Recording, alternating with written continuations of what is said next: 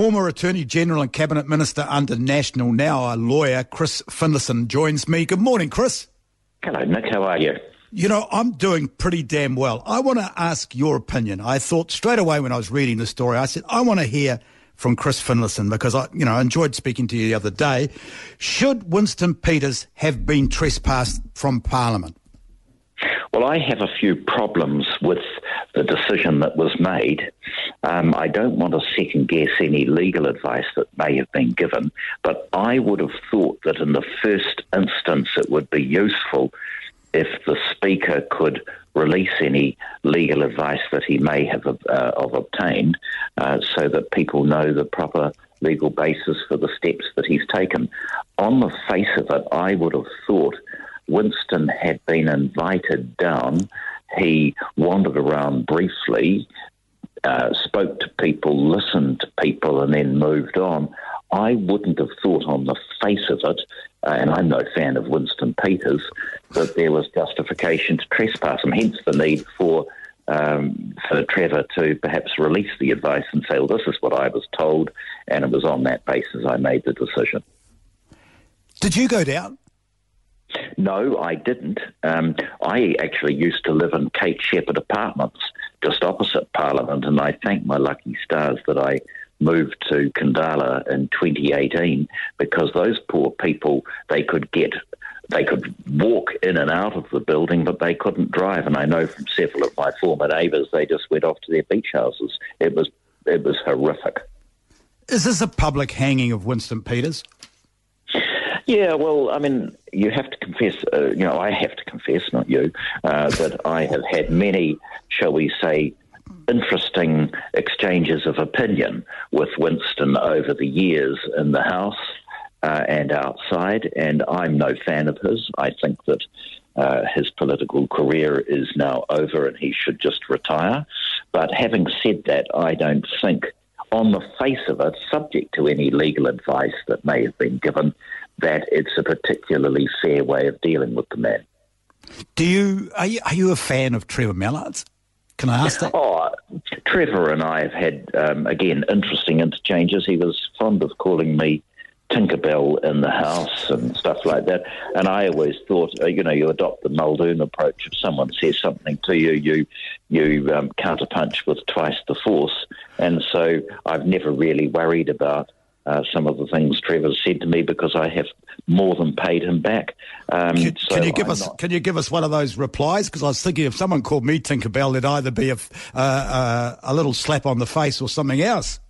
Oh, no, I won't go there because much of what I said was protected by parliamentary privilege, okay. But it may not be protected now. But having said that, I've got no, he and I get on perfectly civilly, and so that's why I'm just careful about passing judgment. I've said what on the face of it seems to be the case. I just have to be careful. I think he should release the legal advice and sort of say that's the basis on which I acted and blah, blah. How do you think this reflects on Labour? Well, it's not really a decision for Labour, although I'm sure that Trevor would have spoken to Chippy about it. But I think that it's a decision for Parliament, and the Speaker has made this decision. Do you think it's time that Trevor Mallard left gracefully? Well, Simon's going to give his valedictory address in the next couple of days. Today, is it? Yeah. Today. Yeah. I've always thought that my view has always been that after 15 years in the House, you should have a compulsory 3-year sabbatical. I think that, 15 years these days seems to me about right. I lasted about 14. Simon's lasted 14. You can be in there a long time, but ultimately the Speaker can make his own mind up on that and doesn't need my counsel. And what do you think this has done for Winston Peters? Do you think it's rejuvenated his brand enough for him to look in that mirror and say it's still there, Winston? Well, I think he's had more resurrections than Lazarus, and what worries me is that from a political point of view, you see, I don't have any time for New Zealand First, and I think that For example, when he wasn't in the House between 2008 and 2011, I could have a very sensible debate with the Labour Party on, say, the foreshore and seabed. He does inject populism into it.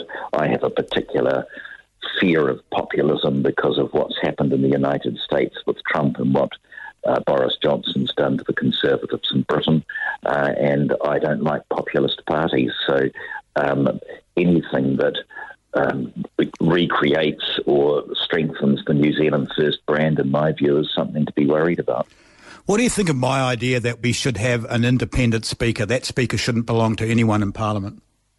Don't think it would work, with the greatest of respect, even though I have huge time for you and News Talk ZB. I just think if they got a High Court judge in there, a High Court judge who's used to living in a pretty rarefied environment and everyone bowing and scraping to him or her when submissions are given, they don't understand. You've got to have a speaker who comes from within the place. Ideally, in my view, the speaker should come from the backbenches and shouldn't be a minister, but we're a relatively small parliament, and I don't think that's always possible. But some of the best speakers we've had, like Richard Harrison, they were never ministers of the Crown, and that's no bad thing.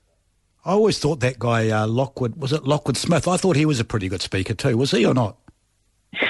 Yes, well, he was full of the grandeur of the office, and but the fact of the matter is he was quite tough on ministers, you know. He gave me a bollocking on more than a few occasions for not answering questions properly.